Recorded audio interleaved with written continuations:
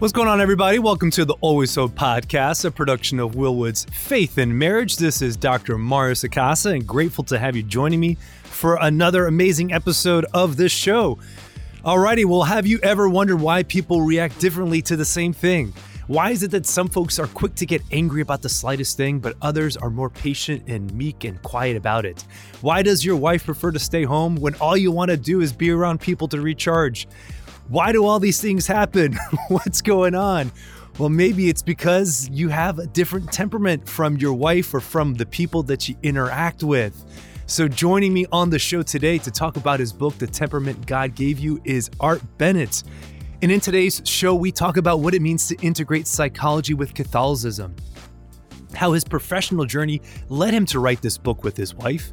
And we, of course, dive deep into a conversation about the temperaments, what they are, how they're different from personality types, the 4 classic classifications, limitations of using them, the fact that we still need virtue, and how knowing your temperament can aid your spiritual growth. You're going to love today's show, please. And when it is done, leave us a comment on Facebook or on Instagram or LinkedIn at Dr. Mario Sacasa. Well, let's get into this conversation with Art Bennett.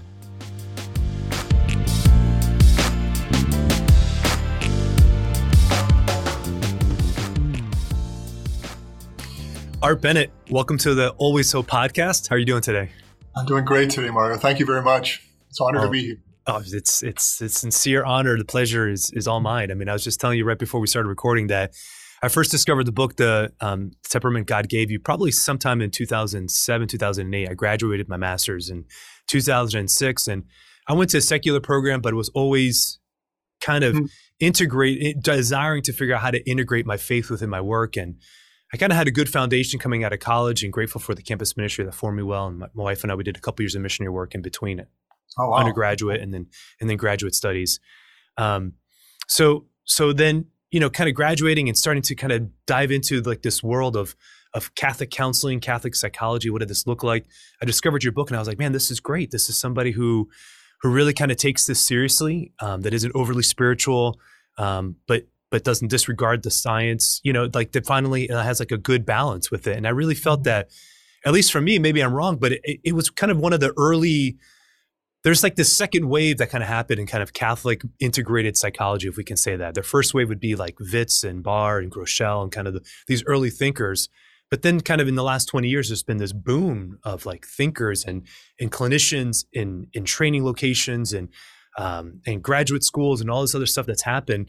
And I feel like your book was kind of at the forefront of all of that. What do you think about that, Art? That's high praise. I hadn't thought of it quite that way. I agree about the first wave. That's actually very interesting. I think you're right about that. And the people you mentioned, Paul Witz, he's a Northern Virginian here, having a tremendous impact on people. I see our book as more like of the self-help variety as opposed to the kind of real highbrow research or stuff. I'm not a researcher, nor is my wife. So, it's just more of a practical bent. I'm licensed as a marriage therapist and also always been in management. So kind of how to motivate people to change and grow has been a big issue for me. So temperaments kind of fit with that. We never try to be too highbrow, but also we try not to say more than we know. But it's a very practical bent. I think just as it was not easy to integrate Catholicism with mental health. I mean, Freud came out swinging. He did. And I want to be more empathic to the big guy. He's trying to create a science. And in Vienna, creating a science in the 1880s or 90s, that meant you had to really put religion aside. But he did it really aggressively. So I think it probably cost us about 50 years of the opportunity to unite. But I think when John Paul II started his 129 discussions on Wednesday afternoons about sex show that the church has not only caught up, but has a real important role to play, I think, in the integration. So anyhow, even before John Paul II in Love and Responsibility, in that final chapter, he's talking about sexology. So even there, you're seeing this thinking happening already in the church in terms of kind of what's cardinal who's really comfortable with that, and so I think he was really critical to getting kind of beyond the antipathy between psychology or psychiatry, especially in the Catholic Church, and now we were the beneficiaries of that integration, that we could write about both those things. But yeah, I'm surprised, 16 years later, 17 years later, whatever, people still read the books. It's kind of cool. But yeah, I don't know. We didn't have any high-minded ideals like that. We were just trying to get something out that people had shown interest in. Yeah, that's awesome. That's wonderful. Well, so let's just start there in terms of what is Catholic integrated mental health, look for you? Like, what does that mean to you?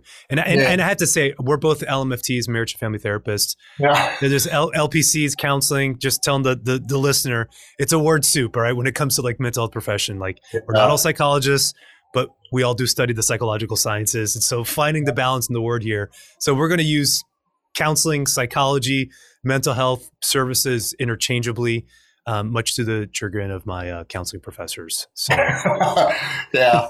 I was glad you clarified that. Yeah. Maybe as LMFTs, common licensed marriage family therapists, we might be more relational oriented as opposed to isolated individuals. Sure. So it might be systemic thinking. That's right. Absolutely. Systemic. Yeah. Yeah. So, I grew up in California where marriage therapy was very popular. So when I decided to become a clinician, that was the easiest and most available means. And I studied with some real good family therapists in the Palo Alto area. Oh, really? Wow, that's amazing. Yeah, Boswellick, Weekland, and Fish, and the brief therapy guys. Yeah. That was just luck on my part and fortune. And was Whitaker out there also at some point? Who's that? Wasn't Carl Whitaker out there at some point in Palo Alto? Whitaker, no? I think, was always in Wisconsin. I don't know if he traveled much, but he had that big book, The Crucible, Family Crucible, which is a tremendous influence. Yeah, well, anyhow, so family therapy was all over California, New York, and then other places where big shots like Philadelphia was another place, had a lot of family therapy, and of course, wherever Whitaker was in Madison, I think, Wisconsin. Maybe it's Madison. But so I went that route, and it was great. I got my degree at a Catholic school, Santa Clara University Jesuit school, where I went undergrad. And I was a little bit struck by how the faith was really in the back seat. They wanted us to be good clinicians, and that made perfect sense. Mm-hmm. But I was a little surprised that there wasn't a more overt integration of the faith. The faith was seen more like, well, whatever faith you are, you work it in as best you can, but I want you really be professionals. So you can see the dualism already between faith and faith and the profession. Then one thing led to another, and I ended up being in a program helping Army kids with drug problems, and I was really interested. So my wife and I were assigned to Europe and worked with the U.S. Army there, lived there, and I worked with the kids, and then I ended up being in a management position. It was interesting how the Army families were all religious. I mean, every one of them, not all Catholic, evangelical usually, sometimes Mormon, oftentimes Catholic. Yet when we were helping them, we really couldn't integrate the faith. It was a government contract. There were a lot of restrictions against that. So two things. One, all the referrals came from chaplains. I go, wow, they really trust the chaplains. And B, we couldn't really bring religion in. But that's the way it goes. It's government contracting. I was new. I didn't know any better or whatever. And I did that for 15 years. And I really learned a lot about leadership and management. We set up programs in Europe and Asia. And but over time, I felt like we weren't giving them everything we could. Religious people, religion is the center part of their life. We can't bring it up. We're trying to solve these severe problems. And that got to me. And then the other thing is I was traveling traveling too much for a father of 4 kids. I'm a marriage therapist. I can't be gone so long. So I had a call to conscience. And so then we set up what's called the Alpha Omega Clinic. The Alpha Omega Clinic was an overt integration of mental health, the best of mental health with the best of the Catholic faith. We try to be totally true to the magisterium of the Catholic faith as our bishop interpreted. And then we tried to bring in the best principles of psychology. Perhaps a little naive on that. It was a big marching orders. But then we had, here in Northern Virginia, Institute for Psychological Sciences was starting up. And so I'm sorry to interrupt you. Did you move from California to Virginia to start the Alpha Omega clinics, or did something else bring you to Virginia? I went from California to Germany to help with the Army. That's it. And then Germany from here, because they brought me here as a manager to kind of work with federal clients. And then over time, we relocated here. We're happy here in Virginia. And that's where we started the Alpha Omega Clinic. And it really took off overall. We weren't really sure if we really played the Catholic thing really overtly. And we played it very overtly. We would see anybody, but we just were clear, but we would see and counsel with the Catholic faith in mind.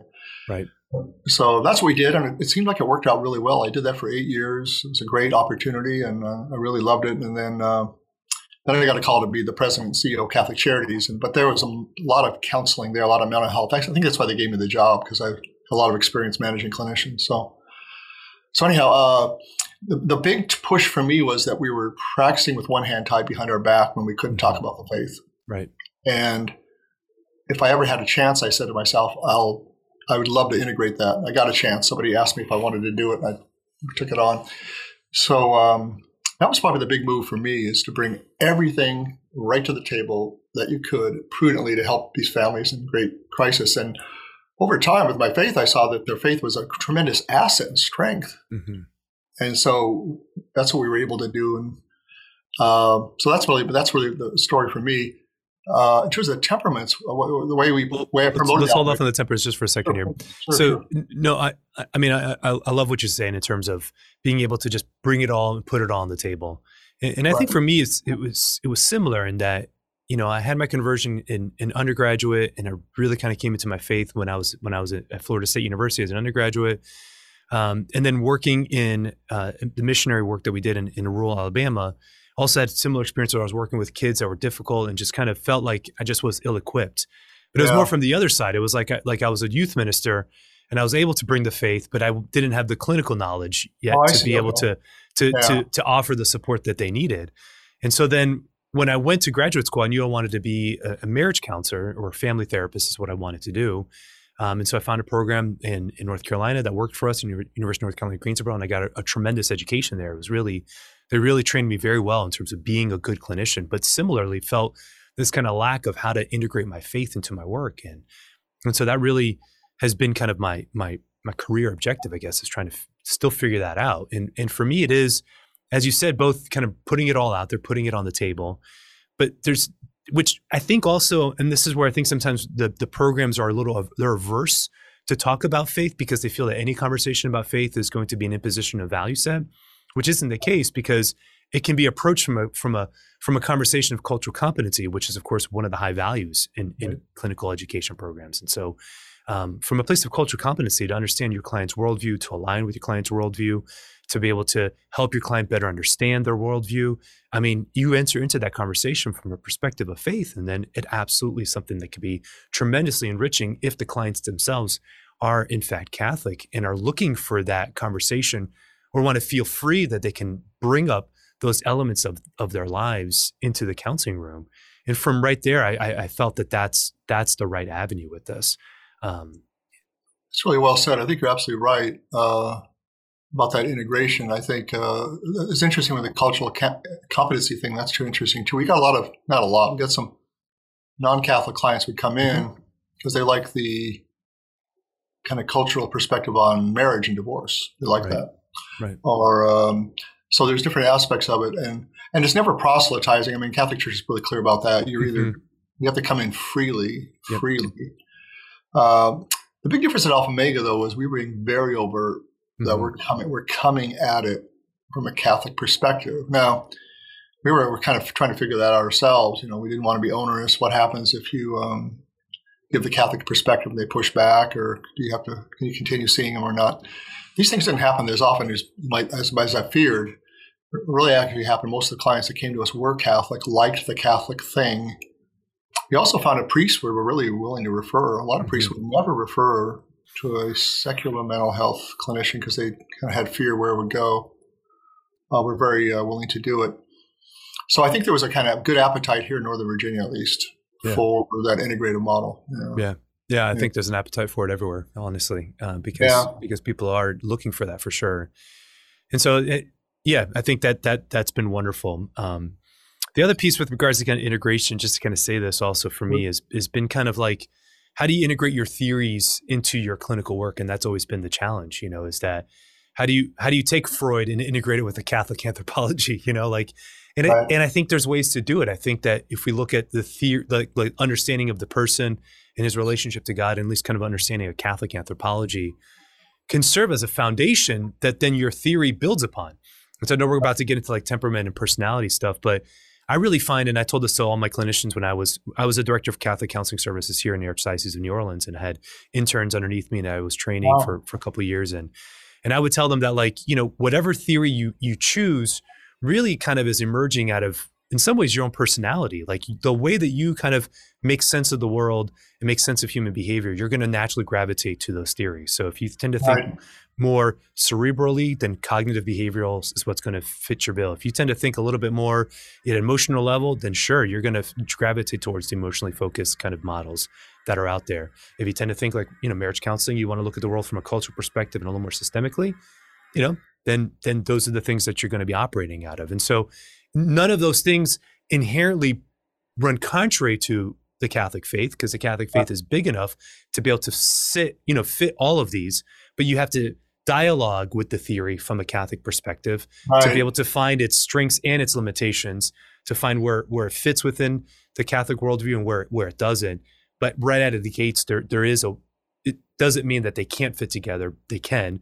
And the way you do it as a therapist, as a clinician, is ultimately it's going to be at the service of, your clients or your patients that you serve. It's really well said. It's really true. Actually, I found that feature kind of surprising back in the early days of this, because I didn't think there would be like a Catholic model that everybody would have to follow. Right. But on the other hand, there were some things that were happening in the culture that clearly made Catholics very uncomfortable. I think the kind of radical materialism, radical behaviorism, which was very popular in the 90s. I don't think I've ever met, but I mean, a lot of people haven't met. I'm not sure I've ever met a, let's say, totally B.F. Skinnerian, dogmatic behaviorist who's practicing from Catholic faith. I'm not sure you could, but I've never met such a person. I have been surprised how many Freudians I meet, though, that are very comfortable with the Catholic thing. I'm not an expert on Freud. I don't pretend to be. You can't avoid them. You have ideas about them. But I'm surprised how many Catholic clinicians are very comfortable being that way, and it seems to work. In terms of that. So no one's crying foul or anything like that. So it's a much wider net of the experts. But I think when Catholicism at its best, it's very united with science. I remember somebody used to say, he used to give talks out here. I think his name was, I can't remember his last name. Patrick was his first name. He was a guy from Princeton. He said, the church never has to fear science. It's never the big enemy. Now, sometimes science hasn't done its work yet. It's got to work itself out. Like right now, I think we're waiting for science to tell us, how do same-sex couples impact children? We'll find out. We're waiting for science to give us more information. We've seen what science says when they review how does divorce impact kids. A generation ago, everyone said, no big deal, relax, but the science doesn't show that. So I think overall, there's been a harmony, at least from the Catholic point of view, between science and the faith. Now, scientism, which does nudge out the faith, people like Barron are on this all the time, at least when I listen to them. That's a different story, because that's really bullying the faith out. And I suppose there are faith-based people that don't care about science. They're just, they get insights from the Holy Spirit and they're just doing their thing. But I think the integrative model is that they both have great integrity. However, it was interesting when I was starting Alpha Omega, I think I was really trying to integrate the faith into psychology. And I remember I went to lunch with some guy and he goes, why are you doing that? I go, why am I integrating the faith with psychology? He goes, yeah. I mean, this seems backwards to me. Why aren't you doing the other way around? I go, let me think about that. And I thought about it. I think he's right. If you have to choose, pick. But I never really found that much of a dilemma. I really haven't. I mean, there are probably researchers and research studies that would be against the faith that I would be suspicious of. But usually if I run it by a big shot Catholic psychologist, they can find some research design faults and stuff. So I'd rather, perhaps naively, assume that there's harmony between science, let's say social sciences at least overall, and the Catholic faith. So I was perhaps naively rather emboldened that you could integrate them. And the clients seemed to get better. I couldn't get any great arguments that you shouldn't do either one. So, but I think at the end of the day, I mean, if we cried foul, and when I oriented people, we did have a clear idea where the faith was. So like I say to people like, well, no matter what, you can't refer for an abortion. I mean, you can get supervision from me and others and we'll figure out what to do, but you can't do that. Because we just wanted to be clear about the Catholic rules. We have to take some clients that can't afford to pay because, to honor the poor. So also some things like that, some that was kind of made up as we went along. But that was kind of the North Star, was the faith, and that the faith would be healing for people overall. Of course, we also found out a lot of the Catholic clients that came in were practicing the faith or really didn't care about it that much. But that's all the normal Catholic world. Right. Yeah, it's been exciting to see the integration and that it continues on. It's grown, like you said. It's not just regional; it's all across the country. It seems to be a great appetite for this integration, which is really exciting. Yeah. Wonderful. Well, thanks, Art, for sharing all of that. It was really beautiful. All right, so let's talk about the Temperament. Okay, let's get into it. So you and your wife Lorraine wrote the book. It came out in 2005, as we said earlier. What inspired you to write it? Why write about the Temperament? That's interesting. So I'm promoting Alpha Omega, and I have no budget for there's no internet or anything, so you had to just kind of slug around and go to parishes and knock on the door and say, "Do you need any talks or any workshops?" That was a great way to promote the clinician, the family clinician, and the organization. And I had a lot of energy for that. I was younger then, and was happy to go all in the three dioceses of Baltimore, D.C., and Arlington. And one time somebody asked me to talk about the temperaments. I go, I studied those in college, but when do you need the talk? Oh, about 3 months. 3 months. All right, so I said, I can learn anything in 3 months.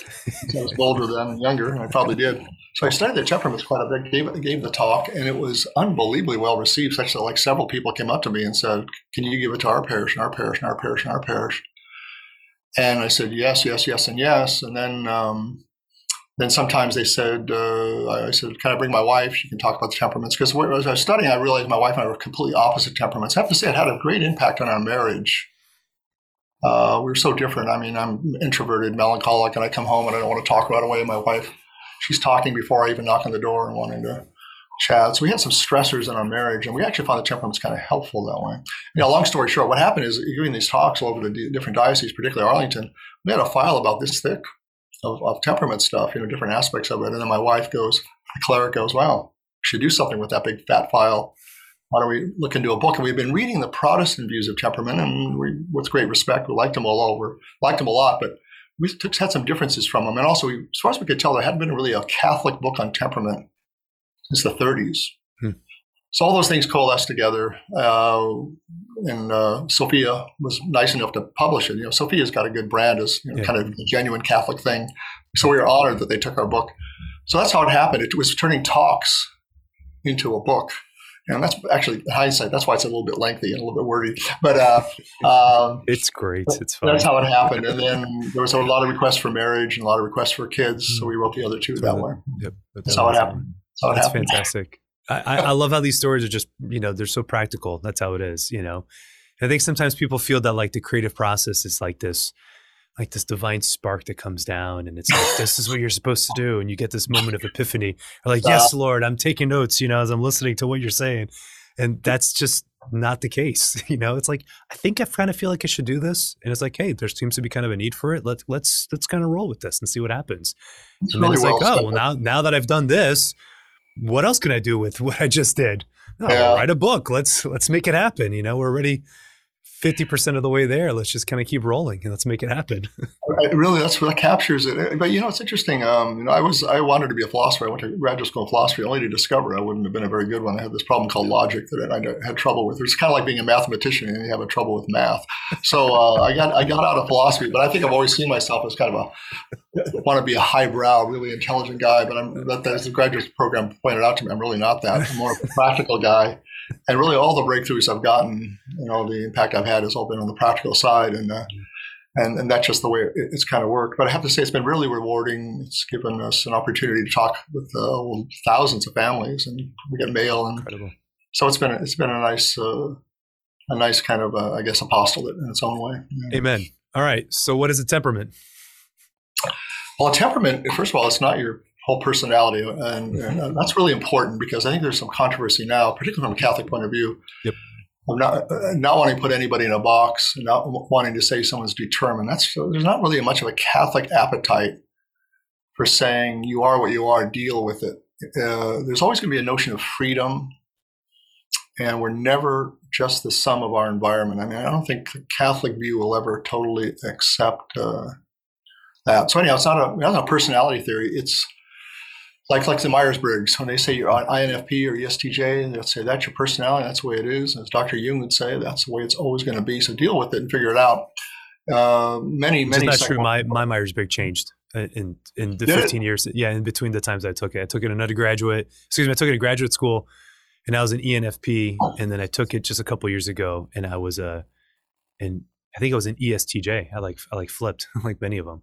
Did you? Wow. I For did. N to S. N to S, that's a big shift. I was kind of like middle on all of them except for the E. The E was consistently off the charts extroverted. Yeah. There was no. Well, we find that, the temperaments, Jung did base a lot of the Myers-Briggs on the temperaments, because temperaments go way back to the Greeks.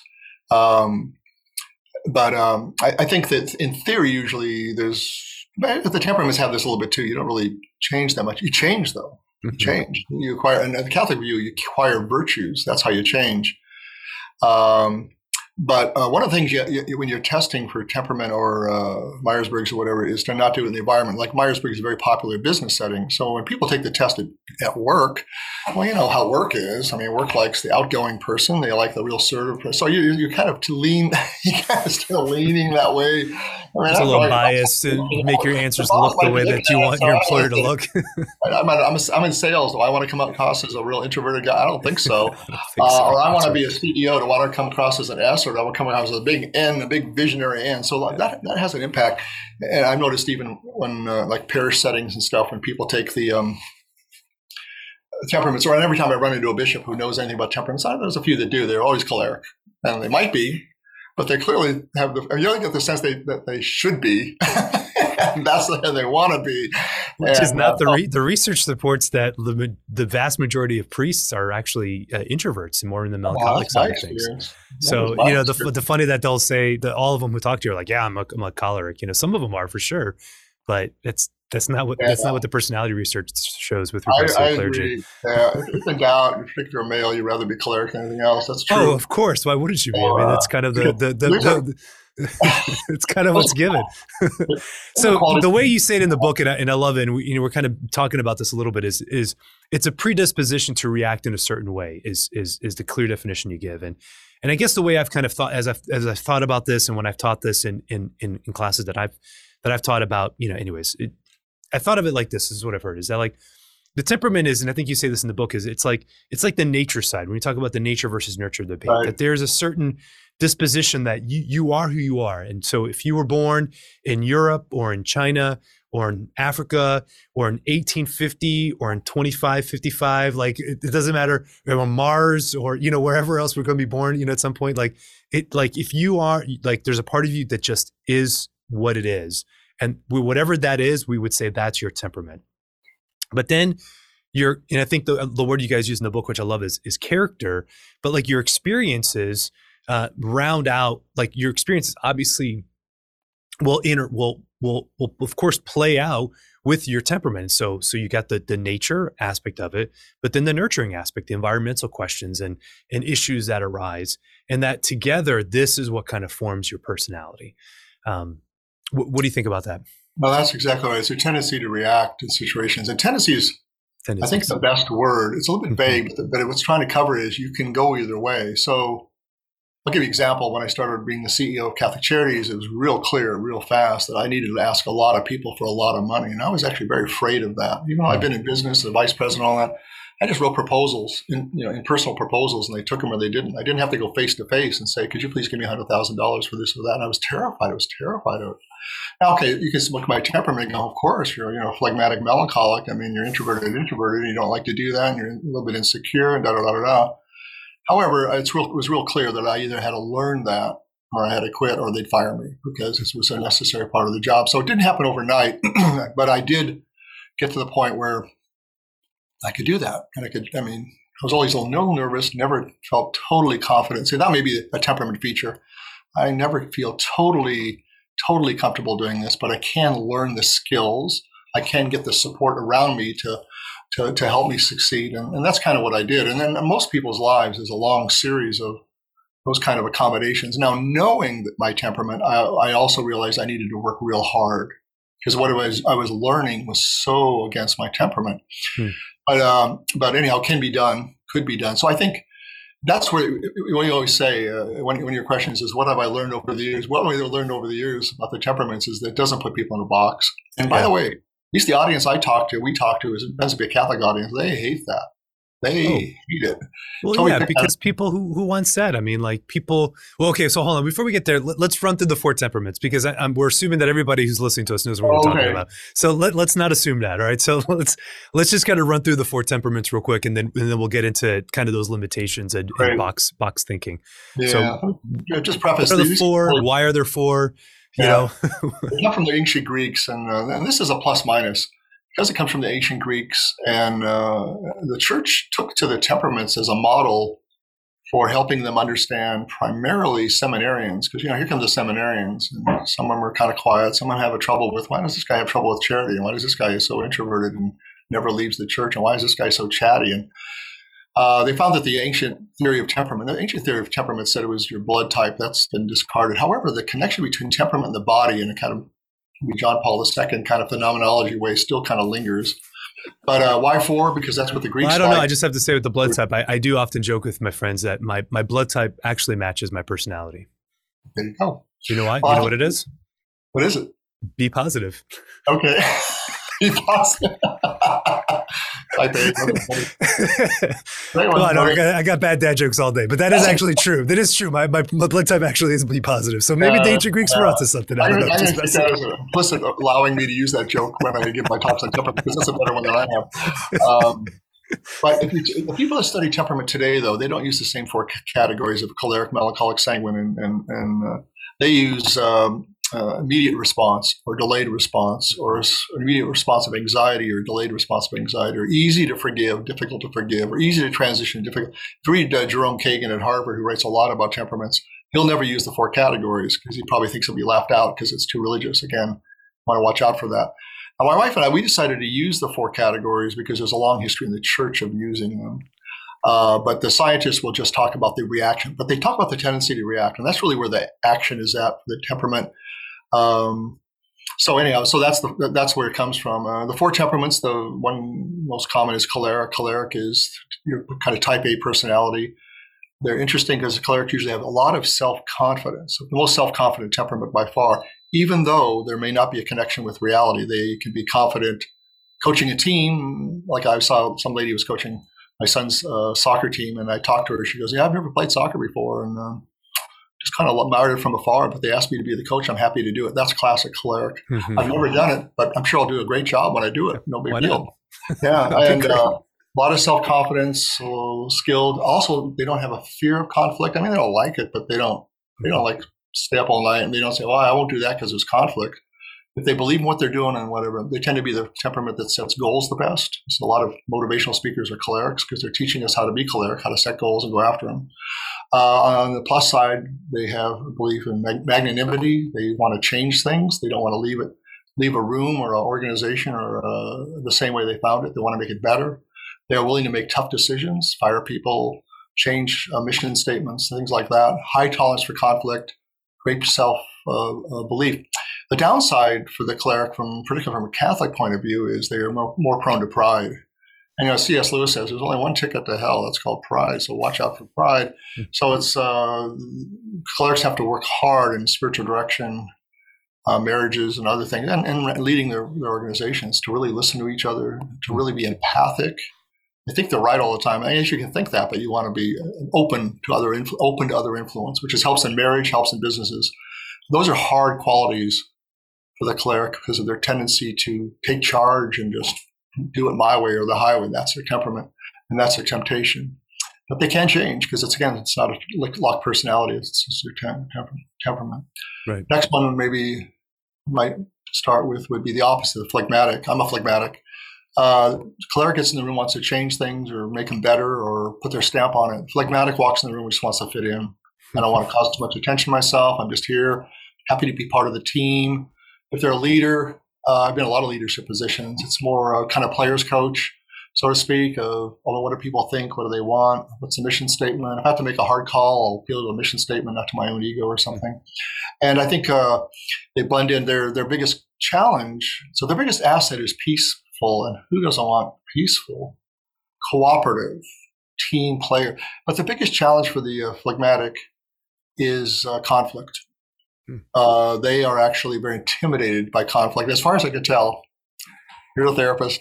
life is just full of conflict. This comes up all the time. Therapy sessions, when someone says, I'm afraid of conflict, I go, well, we got to work on that. Like, what? Yeah. Now? I mean, it's like we've already got a conflict. I'm telling you, it's the biggest thing. And start yelling at your clients. Well, it's interesting to see the phlegmatic learn to embrace conflict. And one of the great things that's happened in the last 15 or 20 years is the concept of reframing, turn from the notion of fear-based running away into growth-based reframing. So it comes up right away with the phlegmatic. We got to figure out how to have you really embrace and get excited about the growth opportunities with conflict. They don't like to make controversial decisions because people like it. And I remember my son, because he's phlegmatic, he brought home the high school newspaper. All my other kids were not phlegmatic, so they never brought it home. Bring this to your parents. My other kids just tossed it away. But the phlegmatic brought it home and gave it to us. My wife and I were reading it. Oh, look, they have student body president elections in 2 weeks. Why don't we sit down and talk about it? So he sat down because he's phlegmatic, and we talked about it. And it was a 16 or 17-year-old teenager. And I go, long story short, we said, why don't you run? He ran, and he won. Wow. Became the student body president. Boom, like that. Well, then what happened then? Endless conflict. You said you were going to have the dance at the Hilton, but it's back at the Knights Hall. This is stinks. So you said you're going to do this, you're going to do that. You said we're going to. So he really grew up as a young phlegmatic man, realizing that he could overcome conflict and overcame his fear of it. So it was great.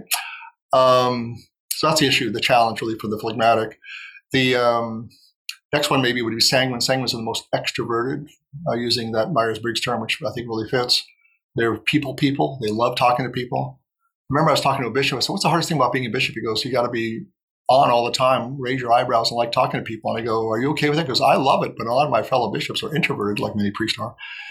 Mm-hmm. That's what burns them out, is the constant openness to people. But I love it. And he was a sanguine priest, sanguine bishop, and he just loved it. People are energizing, love to talk to him, love to see him. Because he was certain politicians, they just get more and more energetic as they meet people and talk to people.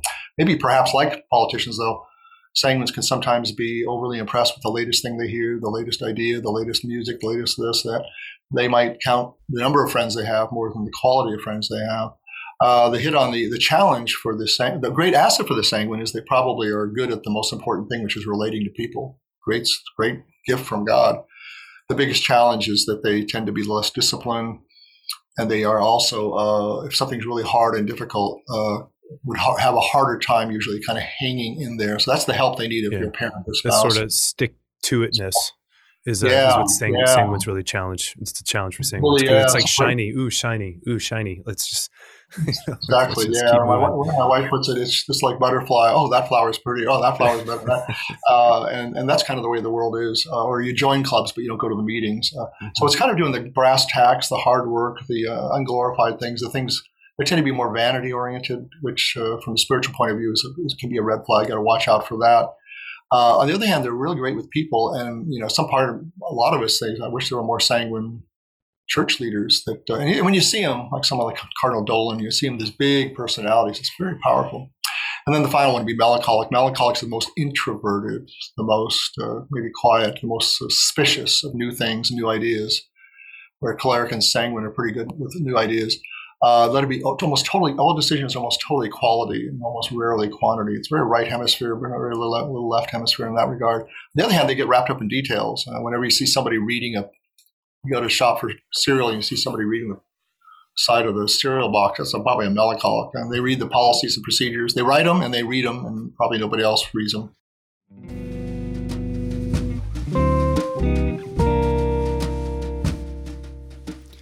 Hey everybody, this is Dr. Mario Sacasa. I'm taking a quick break from my conversation with Mr. Art Bennett to talk to you about a project that I've been working on for the last couple of years. I have put together an online dating course. The course is called Dating Well, Almost Everything You Need to Know About Dating as a Catholic. This course really came out of a place in my own heart to want to be able to offer some guidance to the whole dating scene. It's not just about knowing how to get a date, but how to rethink the whole dating process and how to evaluate if the relationship that you're in is going well or not going well. So we go into the weeds of long distance relationships, dating apps, conversations to have, when to have them, how to navigate differences of personality or politics or values. how to know when it's time to break up, how to know when it's time to move forward in the relationship, what it means to date friends or other. I mean, you can see we get into it all. There's 19 lessons in the Dating Well course. It will be available soon, so I'm telling you about it right now. One, just to get your interest peaked a little bit, but also more than anything, just to be able to ask for your prayers for this project. We are in the post-production editing phase of it now. And so I just ask for you please to continue to pray for us as we put this thing together, that hopefully here in the next few weeks, next few months, we'll be able to get this out and I could talk even more about it. So thank you so much for your support. And hopefully you've been enjoying this episode with Mr. Art Bennett.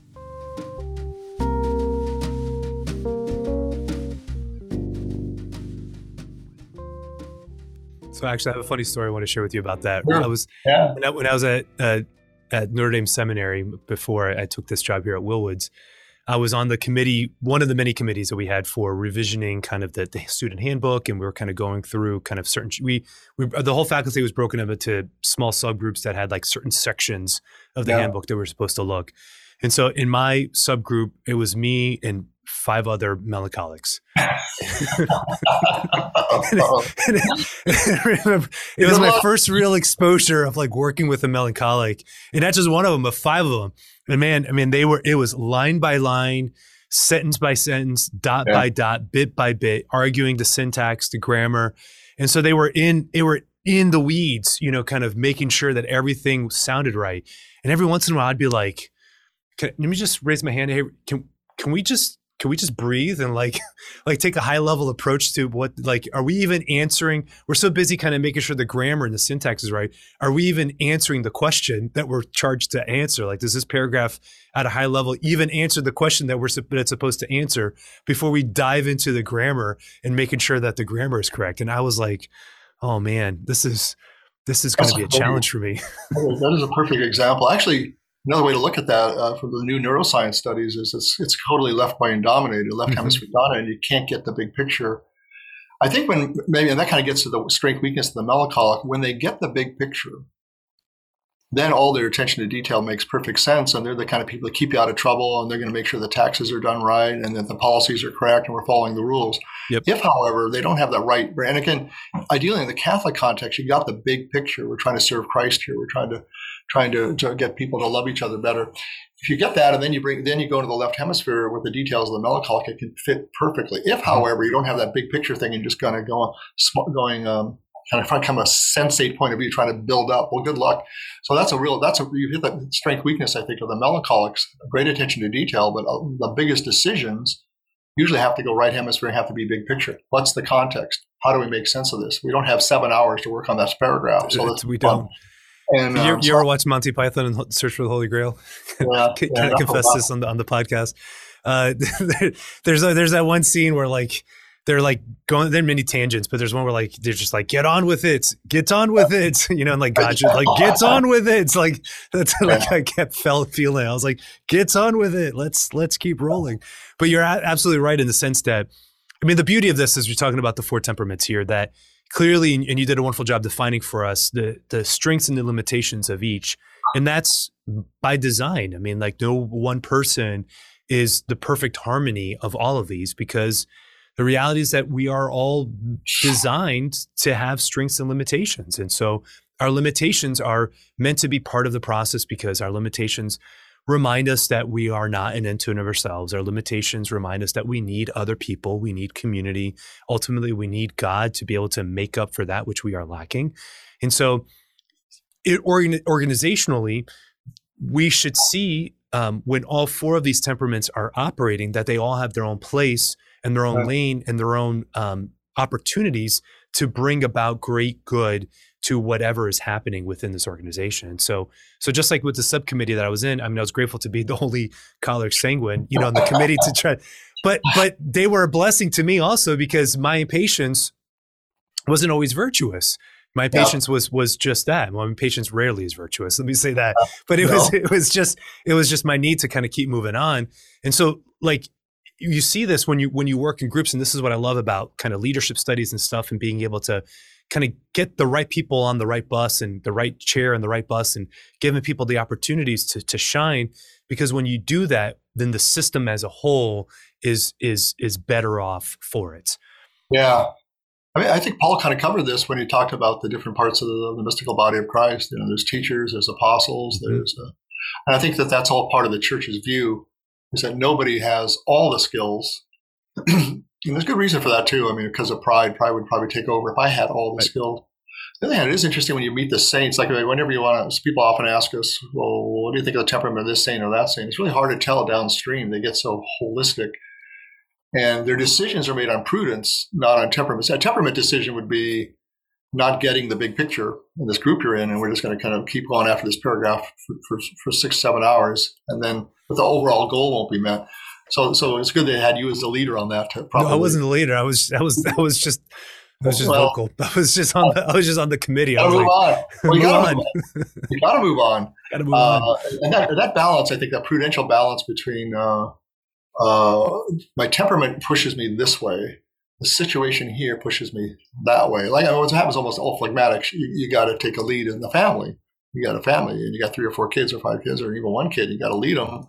And then you want to move up so you can afford the family. So you have to get in maybe some more leadership positions. Very hard for a phlegmatic to do that. Very, very hard. Or for the cleric to start listening to people when they really, in their heart, believe that they have the best ideas and best impressions. If they don't do that, if they don't make that change and growth, they'll be less effective, not only leaders, but people. So it's all set for admiring the qualities you have, respecting other people's qualities, and realizing you have to continue to get virtues to grow. It's kind of comes back down to virtue. Virtue is how you grow. Virtue is how you grow. And that's the point that you were kind of hinting earlier when you said that some of the misinterpretation of this type of language or this understanding of the temperaments is that you kind of fall into a category and then you stay in that category. And like people do with the Myers-Briggs, similarly, even though Myers-Briggs is not a temperament per se, but similar, people will just throw these letters out and they're like, well, this is just what I am. I'm just choleric, I'm just an angry person. It's who I am, It's like, it's not who you are, like that's no excuse for you not to grow in meekness or, learning how to bite your tongue and learning how to be a little more charitable and empathetic. Like, yes, it's your tendency, but don't be lazy, like you still, or like the sanguine, similar, it's like, well, it's just, it's just who I am. I'm an ideas guy, and I'm just gonna keep rolling. Well, okay, sure. But you're also not having the responsibility of following through with what you say you're doing. And other people are kind of having to deal with your erraticness of a schedule and inability to show up to the meeting on time. Like that has consequences for others. And so you can't just claim to have one of these temperaments and be like, well, that's just it. That's who I am. And everybody else has to deal with it. Like that's not at all what we're saying. That's right. That's not good psychology. It's not good. Certainly not good Catholic spirituality. Catholic spirituality is kind of hyper growth oriented, all the way through. And so that's a temptation. Well, actually, it's a temptation of all of us to kind of put ourselves in a box. I'm a morning person. I'm a night person. Yeah, right. I'm a wallflower. I'm outgoing. I can't get this done. Can't get that done. I think we all fall into that. It's probably original sin that we kind of box ourselves in or get boxed in. And you were asking me too, if I wrote the book today or wrote it from scratch, would some things be different? I think a couple of things. One is the neuroscience that really reinforces what you just said, that our brains are very malleable. We can change. We can change our approach to things. That doesn't happen overnight. It's organic growth. But the person who's distant can become a person who's more intimate. The person who's doesn't like to serve people can learn to serve people. These things can happen. And the church is always going to be in favor of that model. It's very Christ-centered. The crisis goes around asking for conversions all the time, wanting people to change. So ideally, the church is a structured institution that is very growth and freedom oriented. Mm-hmm. That's always a primacy and very impatient. I think talking to priests in the confessional, they're impatient when someone says, "No, I just got this sin. I just can't overcome it." They may acknowledge and with great empathy say, "I see the struggle in it," but they're rarely going to wave the white flag and say, "Yeah, just accommodate to it." So. Ideally, psychology is providing extra help to the spiritual side of life, of giving ideas, approaches to things, the best science on change and growth, so that we don't get stuck in a box. Right. Because it's not helpful. And it's not, like you said, it's not good science. It's not good psychology. It's not good spirituality because, we're never stagnant, or we're never supposed to be stagnant in the spiritual life. I love the way you just said that in terms of Catholicism actually is like a hyper self-growth. How did you say it? You're like really focused on I think it's growth all the time. I mean, it's hard to think of a gospel passage where Christ goes, yeah, that's cool. Don't worry about it. I mean, well, there is none. I mean, like even in Revelation, when he talks about the lukewarm or the people that he's going to spit out of his mouth, I mean, there's kind of, we're kind of saying the same thing where the man who buries the talents, is the one who, rather than the ones who are investing it. I mean, here we're seeing this kind of playing out in scripture, which is that like, God's like, keep going, man. Like you gotta keep moving forward. You got to keep putting one step in front of the other and trying to work on yourself. And that's something that is going to take a lifetime and sometimes even beyond that. Right. Because we're like, while there is always going to be this tendency towards one way, it's kind of like an alignment in the car. The car's just always going to pull in one direction. Like we still have to kind of do the corrective work to make sure that we're staying on the road. And so if the listener here knows that they are more of a melancholic, then hey, that's fine. Then make sure that you are surrounding yourself with people who have a different perspective. But honoring yourself. So if you are more introverted, then the purpose of doing that is then like, well, what do I need to do to recharge? What do I need to do? What's leisure going to look like for me? How do I genuinely get my cup filled again? What are the situations? And this is, of course, even we're talking about like something like strength finders or something, which isn't necessarily temperaments, but there's a lot of modalities out here that you know your strengths so that you put yourself in a position. The theory, of course, is that you put yourself in a work environment where your strengths are accentuated to the best of their abilities. So you're not always operating at your weakness, but you can't always ignore your weakness either. And this is the challenge with that. It's like you can't ignore your weakness and pretend it's not there. You got to deal with it, but still put yourself in a situation where your strength is going to be most highly accentuated. That's really interesting. Yeah. I think there is a temptation in the culture now in business. Strength finders is kind of maybe a good example. I have great respect for strength finders, but it's pretty much just pay attention to the strengths of your employees and don't worry so much. And it's almost like it's kind of a despair that you really can't change people or people can't really grow under your watch. So just really get the right people with the right strengths and put them on the right side of the bus. So the driver drives the bus and that's it. And that kind of, but the church is never going to be totally that way. First of all, we're not that utilitarian oriented. We're not that results oriented either. We're much more process oriented. You kind of use a clinical term. Of wanting to encourage growth at all times. Now, the way the church stays out of threat mode, because you say to somebody, grow, and you're going, oh my God, this is what the hell kind of boss I got now? I got to do this and that and the other. Obviously, in the church, you have to be front loaded with mercy, and now that we have the grace of God, that's our optimism and our hope. It's not like I can be super cleric man or woman. It's he'll grow within me. He'll take me where he wants me to go. He will put me in situations for growth, but he'll give me the support totally. And that's where I think psychology and the spiritual side can really be an ally of not putting people in threat mode, change or else, Like we see that so much in our marriage therapy, change or else. I call the lawyers and they're trying to go, well, it's just not the best motivator. Let's just try to resurrect love here. And that's the other thing too. I think psychology, is uniquely disqualified for really giving a great definition of love. I mean, it's going to be a little bit on the craving side, and whereas I think the faith and certainly poetry and the beauty of life can give. So we can get the goal. Let's say the Christian goal is to be loving at all costs, and that actually is the best way to go. I think that's a beautiful goal, and I think psychology can be an ally, a collaborator on strategies and ideas for growth to be something other than just threat mode and things like that, but a real kind of flowering and enhancement. So it's interesting to see if that integration can occur in such a way that you can look at the whole person. Kind of get what I started off as. I always was frustrated by the one hand tied behind my back. So now we get both hands free here. How do we really bring the best to bear to people? And that takes a lot of wisdom and experience. But you see, because then you're talking about like the healing of your emotions is at the service of love. The healing of your cognitions is at the service of love. The understanding of your strengths is at the service of love. The understanding of your temperament and your personality is at the service of love. Right. Which is the best version of. I mean, it's the will and the good of the other, for the sake of the other's own good. But it is that sense of like, how do you make the best gift of yourself, and in understanding all of your personality traits and quirks and temperaments and gifts, at the end of the day, it's not understanding that. And I think this is kind of when the temptation is, well, I'm just this, is that you've made that almost an idol to and of itself. You've made it a finality to and of itself, rather than saying that this is ultimately at the service of something greater. And that something greater, of course, is God and love itself. Well said. That's true. So I have to say though that it's beautiful to think about this in terms of a system, and then thinking about like heaven as being kind of like all of us and our perfect personalities interacting with one another. But there are some personality types that really rub me the wrong way. And I know that's one of my limitations. And so, man, that's going to be a hard place in heaven, people who trigger me. And I'm going to be like, all right, Lord, like, I don't know how you're going to work that one out in heaven, but I'm going to give it all to you. maybe that's going to play back into purgatory for those top Yeah, probably will. Teresa of Avila said that the growth never stops, because if you're with Christ, with God, then you're going to be growing. And so it never stops. So it's an eternal part of our lives. So it's not like and again, this might be a little bit on the margins. I'm not sure all saints would agree with this, but she says that your growth never stops.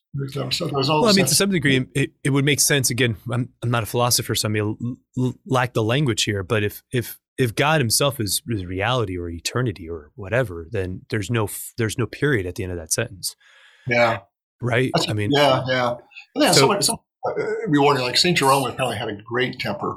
He was a very difficult guy to get along with, and he really never got a whole lot better on that. I remember the homily, we just had the feast day of St. Jerome maybe a couple of weeks ago, and the priest giving the homily goes, he's a really important saint for us because he never got it totally together in an area, charity, which usually you got to check that box to become a saint. But they said, but he struggled with it so much. And he did have his little victories every once in a while. And also, if he hadn't had that real tough mind, he probably couldn't have thrown the Bible together. So at the end of the day, one of the popes gave him the crown, and I don't think anyone's disagreed with it, but he was rough around the edges and in a very critical area. And it's interesting that the church, in its goodness and generosity, would identify him and see him. That should give us hope. I mean, that should absolutely give us hope, recognizing that, like, hey, if he can get there, then hopefully I can too. That's right. Yeah. So, I know you've talked about this in the book and in other contexts in terms of saints who had certain temperaments, and we've been talking about this even through today. But what about Christ? What temperament does Jesus manifest? Our view, and it's one of the most frequently asked questions, which shows that we speak to a lot of Catholic audiences. Our view of Christ is that he didn't make decisions based on his temperament. He makes decisions based on what was prudent. In other words, he didn't have to filter through his weakness because he'd had no sin. Sin does kind of turn the temperaments. So, for example, but there's an element of temperament, though, that I imagine temperament isn't just the product of the fall. I mean, like in terms of the. No, I don't think it is. That's right. I don't think it is. I don't think so. I think that there's the personality and the uniqueness of the person, and the strengths and limitations of the person would have existed even had we not. It would be hard to identify the temperament of Mary or Christ. Because they never sinned. So, right, good point. I'm not identifying the weaknesses of temperament as sinful or immoral, even immoral. Right. But with Christ, I think you get the sense of, here's the situation, what's the best response? And then he just gives that. So he might say on one day, and this is a challenge for us to figure this out, that you should turn the other cheek. Okay, so if somebody gives me trouble or whatever, I'm supposed to turn the other cheek and let them whack me. Is that the rule? And then, whatever time he wakes up one morning and goes to the apostles, okay, we're going to go to the temple today. I'm going to turn over some tables. I'm going to turn over some tables. You are? Yeah, what do you do with that rope? I'm going to start beating people with this rope. I'm going to say, are you with me or not? Yeah, I guess so. So what's that about? Was he in a bad mood that day? Was he in a kind mood the other day when he said turn the thing? And probably whatever, I guess in his case, whatever God the Father wanted him to do, he was radically, I guess that's true of the Garden of Gethsemane. He was radically available to do it. He might lobby for a position, but at the end of the day, whatever the Father wants him to do, that radical obedience, indifferent to his temperament, just whatever it takes to get it done. I mean, it's probably we're all shooting for is to be whole men and whole women, right? That can see the situation. My kid has this problem. My boss has this problem. I got this problem. How can I bring it to bear to help it grow? And if I'm a shy guy, I'm going to be sweating when I have to go and make a demonstrative thing. If I'm a real hard driver, I'm going to have to really be hard for me to sit to my 15-year-old addicted son and hear him out about why his life is so screwed up when I just want to lecture him to death. These dying to ourself to do what God wants. I think our temperaments will show where that's easier or harder. So we always kind of pass on Christ that he's, I don't know, beyond the temperament. I mean, so maybe we're saying temperaments are kind of unique to people that are. Well, I think sometimes people ask because they want to know if they have Christ's temperament, which then can make them holier. I don't know. Maybe I'm wrong. I mean, I guess a Christ temperament, you would let him slap you in the face when that was the best response, and then you would knock over every table in the hallway of your church and see what happens. I don't know. But I appreciate what you're saying, which is that what we see in Christ is obviously the perfect decision maker. So in the most prudent man, the wisest man, and the most integrated man at every level, whether it's obviously the hypostatic union of the total divine and the total human, but that also means the total human within itself, that there is perfect harmony and integration of who he is. And so, does it really matter? Not necessarily, because you see him making the perfect decisions always. And so if the situation calls for turning the other cheek, that's the right decision. Right. If the situation calls for turning over the tables, then that's the right decision. If the decision is to, walk through the crowds and make yourself unavailable and not being able to touch, then great. If the decision is now's the time to turn myself over, then that's the decision. And so this perfect harmony, of course, with the will of God is what we see with Christ. That maybe because of that perfection, we can't see very clearly kind of where the personalities kind of emerge, I guess, or the personality differences. If it's just the white light, obviously you can't see the spectrum because it's just what it is. And he was only in public ministry, I guess, 3 years, but there's stories of him being radically extroverted. Why doesn't he talk to Herod? I mean, he talks to Pilate, and then why does he just shut his mouth to Herod? Or was he tired, or he didn't like Herod? I mean, I don't know. Of course, all these responses cause us to think, why did he not talk to Herod, or why did he talk to Pilate, or that? So his behavior causes us to search ourselves and try to figure out what's the best way to behave. But I guess the common denominator with Christ is, it might be even most exemplified at the end there, where they offer him something to drink on the cross, and he goes, no. He must have been unbelievably thirsty. Right. But so what's that no mean? I'm just doing it the way my Father wants me to do it, even though no comfort for me. Thank you very much. So it's radical, but that's the common denominator, I guess. It's just radically obedient to the Father. Now, what kind of a Father is this? That all this causes us to really try to understand our faith and our God better and ourselves. But I know. So I don't know if we're not dodging the question, but we think he's a little. I don't know if there's an answer. I think hard to put in a box. Yeah. Mary's a different story. It never comes up, but I mean, she was also sinless. Right.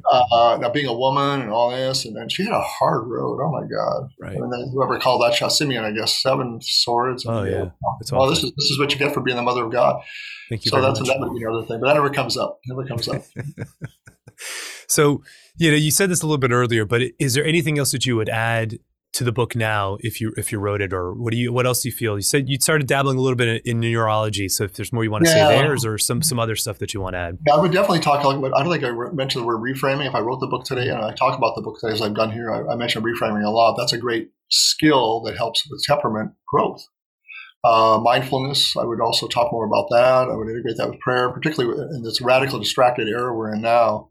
Mindfulness becomes much more important. It was important in 2005, but it's like hyper important. Mm-hmm. Now, I think one thing too I would talk more about is trauma. One of the things that comes up when we talk about temperament is, what is the effect of trauma? We assume, and we were clear about this in our later books, we're assuming that there's not a traumatic event that can allow your natural temperaments to flourish. Now, it turns out, to be quite honest, I think looking back on what we're doing, that might be assuming almost too much.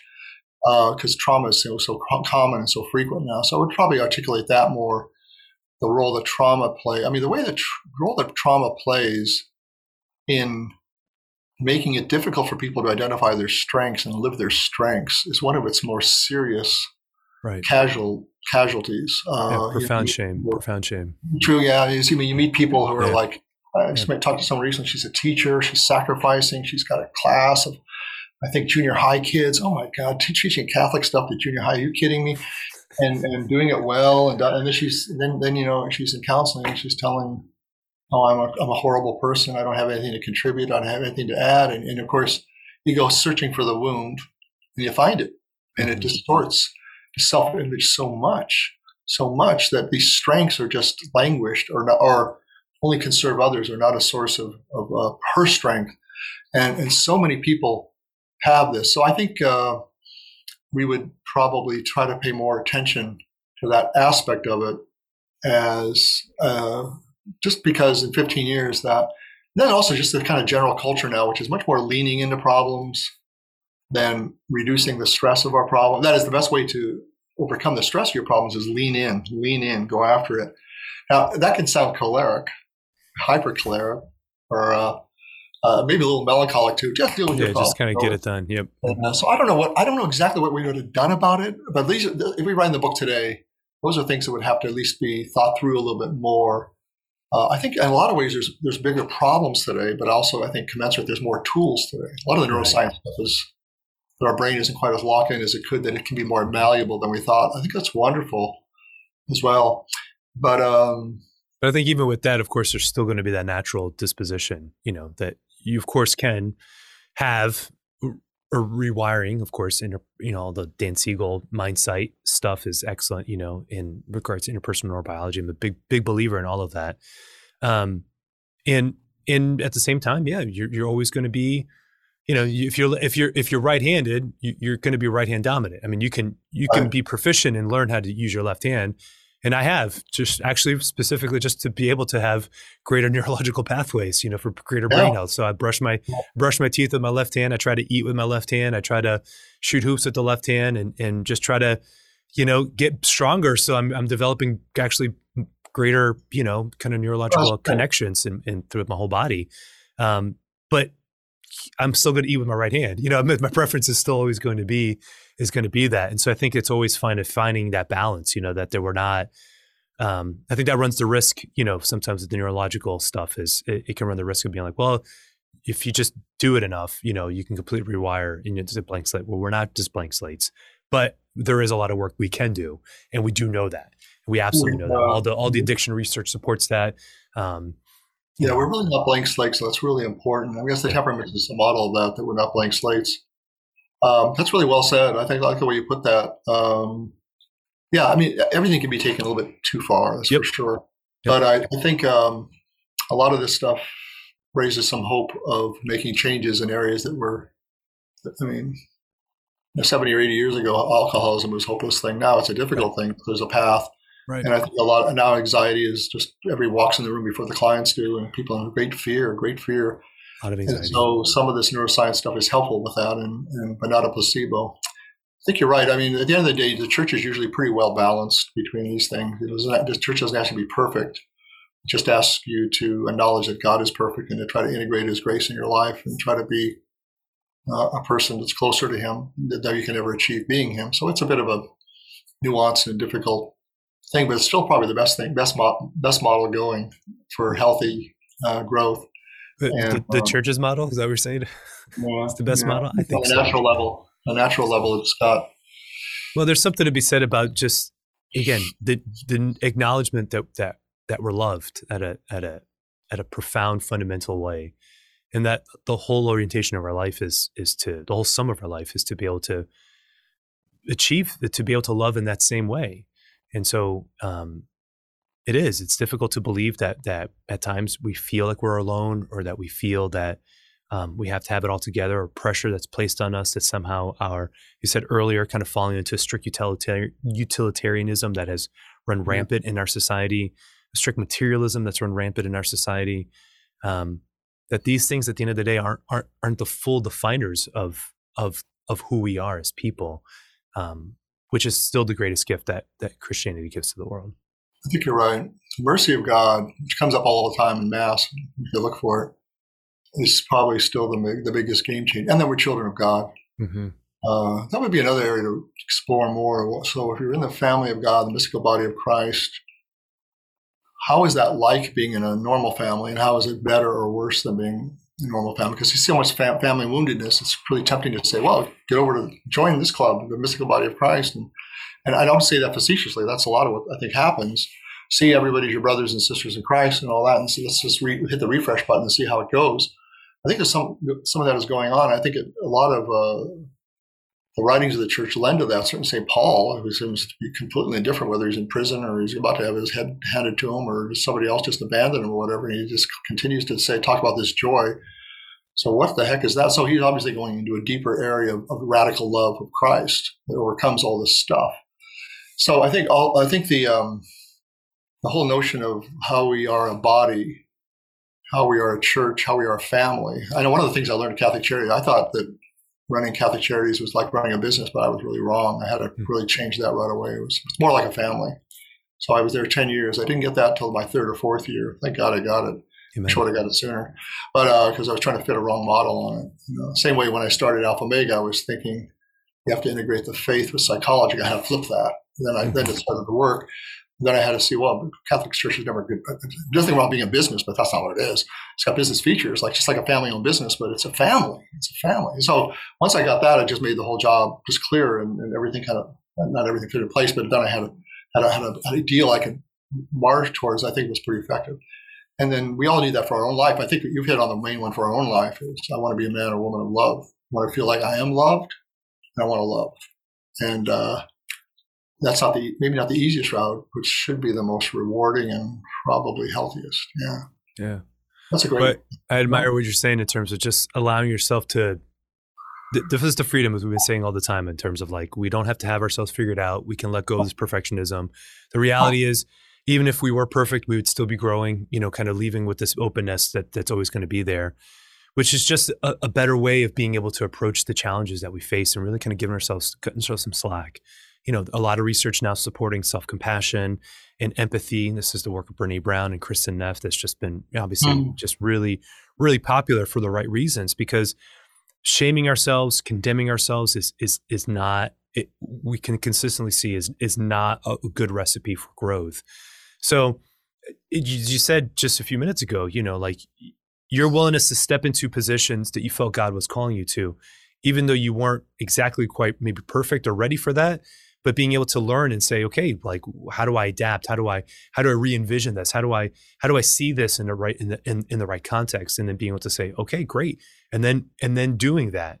So allowing the development of life to kind of unfold naturally is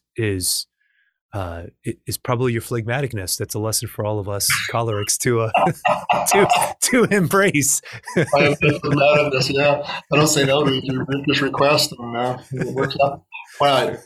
Well, Christ does like to test. He does like to test us. There's no doubt about that. Like teachers that give pop quizzes, but he talks about it all the time. The stranger in the night. So he's kind of fond of that model. We are, but well, praise the Lord. Well, Art. Well, I know we're kind of running a little long here, but I do have just one final question before we kind of get into our conclusion. In marriage, in family life, relationships, what's kind of some quick advice for people who are dating or married to somebody who is of a different temperament? How do you massage that? How do you navigate that? It's very common. It's more common that people marry a different temperament than their own. I think we are actually attracted to different things. I think there has to be radical respect for the person and the key elements of the person, even if they're different from you. I mentioned my wife, she likes someone who came home and talked right away and all that. And I had to make some changes in myself, to come home and ready to talk. But her acceptance of that of me actually made me more willing to talk because I felt so loved and respected by her. And then on the other hand, I was just so grateful to have a wife that really wanted to ask about my day and appreciate it. So we both kind of met at halfway. So I think you have to have respect for the main qualities of your spouse, a lot of respect, even if you don't agree with them totally. Even if you don't agree. And they need to be fine-tuned. If you're married 50 years, everything gets fine-tuned a lot. So I think radical respect for each other is other things. I think couples don't need to agree on 25 things. It's just 3 or 4 or 5 things you need to agree on. I love watching NBA basketball. My wife has never sat down next to me and watched more than 30 seconds of it. And that's fine. And she has all these tons of cooking books, and I will probably never look at them. That's fine. But how we raise the kids, what is our faith like, what are our values, what's our North Star, we have to talk about that and get close to it, or at least radically respectful and genuinely generous without that. So I think find the things that are the most important, come to a constant dialogue and discussion about them. They might change over the years, but they tend not to. I think leading with radical respect leads to much more love. And it's got to be overt respect too. Not I love you, babe. But no, you got to tell. So I think being overtly respectful and generous, and also not taking everything as a plot. It's one thing I like about the temperaments. Sometimes people in their marriages are going sour. They go, oh, he's plotting against me. He's sitting up all night thinking how to make me miserable. Actually, even in the worst marriage cases, some of the worst, they do that. It's very rare. We don't really spend the time doing that. So temperaments are at least a pause, not to go to the negative sentiment override, and maybe to see that there might be something healthier and better. And the third is just always in this Christ verse, God's mercy. He only seems to get upset when we don't ask. When you don't ask and knock on the door, and That's right. Make that a part of your life. Wow. Well, I was enjoying the interview until then you said you're an NBA fan, and now you just went from here to like way up here, because I'm a huge NBA fan and have been my whole life. And so there it is. Like, you just got so much cooler in my eyes. So thanks, man. Had nothing to do with your answer. I just fixated on the fact that you like NBA basketball. I was like, all right, yes, another basketball fan. Man, we could have just done that for the whole hour. Yeah. Well, Art Bennett, thanks so much for joining me. If people are interested in the book or any work that you're doing, how can they get their hands on it? Anything to plug here? Art Bennett or Lorraine Bennett on Amazon. We get 6 books. See if there's anything you like, and that'd be great. That would be wonderful. Yeah. So, thank you very much, Mario. It's great to be a part of this great apostolate. I'm honored to have been a part of it. Thanks for the work you're doing. Well, thank you. Thank you. So the final question I ask all my first-time guests is, what gives you hope? Christ. That's it. Christ. Yeah. Good answer. That's all it needs to be. Alive and kicking. He's got a high tolerance for pain, however, which I'm not always wild about, but he gives me hope. Yeah. Amen. Well, Amen. Art, thank you so much for joining me. I appreciate it. Oh, what a delight. Thank you so much. God bless you. Thank you. God bless.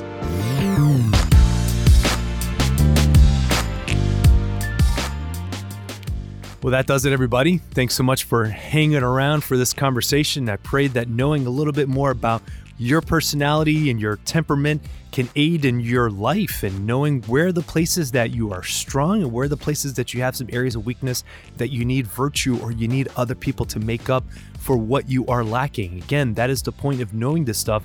Isn't that we're supposed to make excuses to be like, oh, well, I'm just choleric and I'm just going to be a blowhard, or oh, I'm just phlegmatic and I'm not going to engage. No. You need to be able to find virtue in knowing where to grow in your areas of weakness, and knowing how, of course, also to accentuate those areas of strength.